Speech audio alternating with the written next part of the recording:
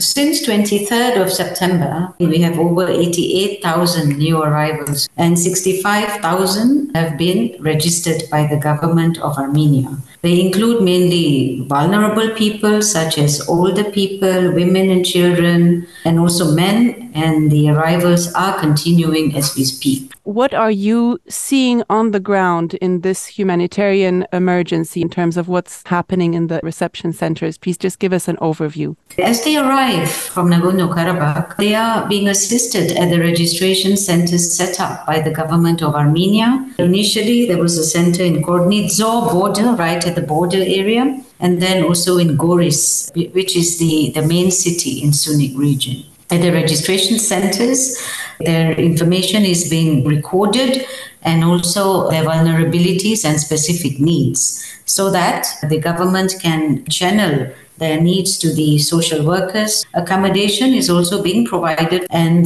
basically the government is housing them in hotels, guest houses, social housing. The capacity for shelter is being challenged because the sheer number of arrivals coming in is just too many and too soon. There's just not enough spaces for people to stay. The needs of the individuals arriving is also growing. In Sunik region, it's really cold. People need blankets, they need winter clothes, and the need for food is also increasing. Who are these people arriving? You spoke about vulnerable people. Give us a notion of who you've been seeing on the ground. You know, they're elderly people, they're women, men, children, they are tired, they're exhausted, as I said, and many have questions about their future. Many are worried about, what would happen to them, where will they go? Basic questions like documentation, education. How would my medicinal needs be met? Who would support me for dignity kids, for example? Who's going to support them with permanent housing?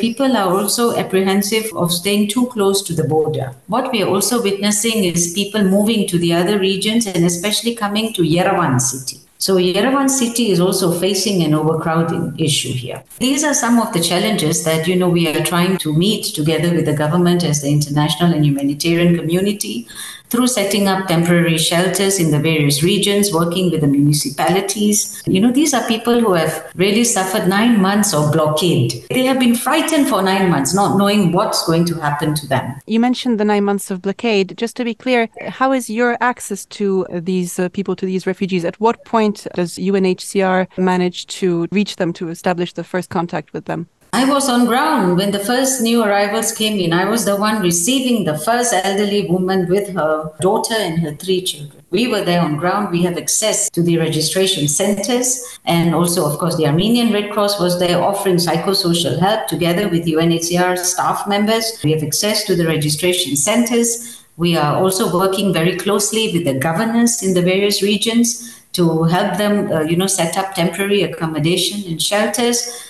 And also helping in any way we can, whether at the municipal level, whatever they need. Even at the registration center, UNHCR has offered technical equipment, laptops for them to conduct the registration exercise. The government of Armenia is really doing all she can to support the current situation and is really working very closely with the national and the international community.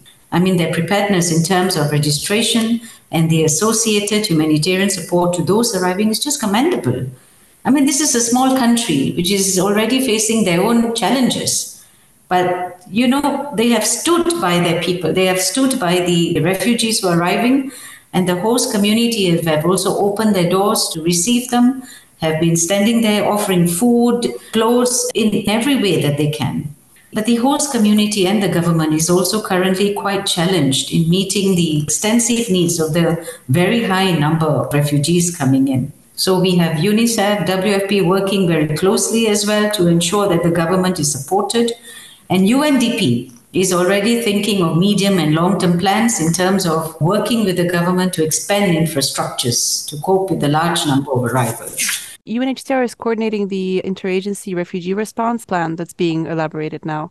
We've asked the government of Armenia for closer coordination with the UN country team and other international actors so that we ensure complementarity and that we don't duplicate. The response plan has been finalized and soon we will be launching an appeal.